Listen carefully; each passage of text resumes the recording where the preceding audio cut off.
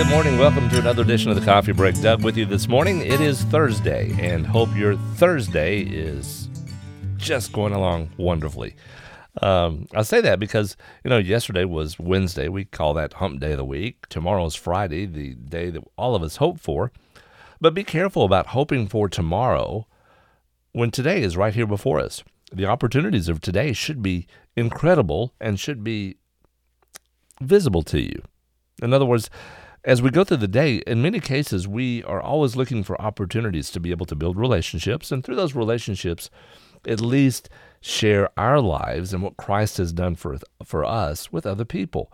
So that should be our goal. We should never try to wish the week away, and there are certain things that sometimes we wish for, something that may be happening this weekend. Maybe it's a visit of a family member or some big event. We just can't wait for it to happen, but that's perfectly okay. Let's pick up today where we left off from yesterday. One verse only today, though, 2 Peter chapter 1, verse 9. Now, we remember what we talked about, how we build all these things together, from the faith in Christ to the love that's exemplified in our lives that has been mimicked and understood, and so much so that it's changed who we are, that the love we exhibit to other people is that self-sacrificial love, the love of Christ. Okay, so today let's pick up from that.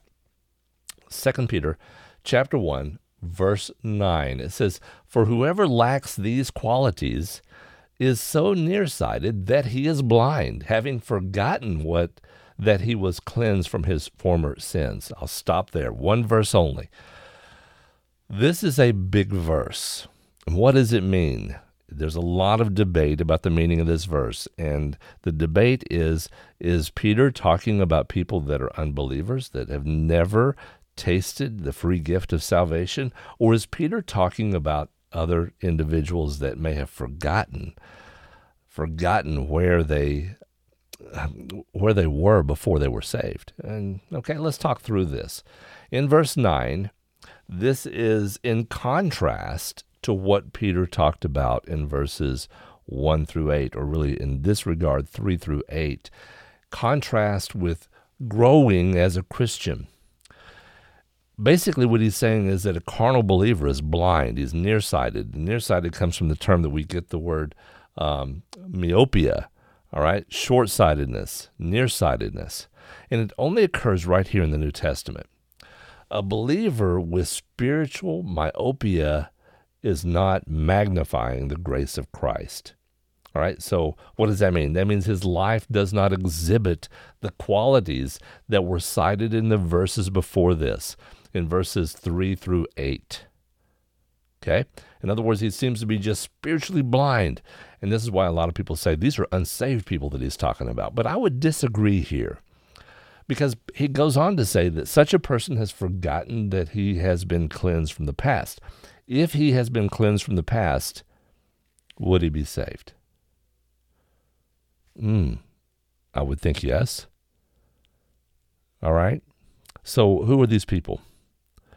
These people are spiritually immature. And that's what I would call them. All right. I know there's probably people going to reach out to me and say I'm wrong. But if you have been cleansed from the past sins, the past is pre-conversion. And you've been cleansed from that. That means that there's been a conversion happen in your life. But if you have failed to grow, then our actions may not demonstrate that we are believers. Let me ask you this morning, are you a believer in Christ? Has there been a change? And from that change, are you growing in Christ? Are you in His Word?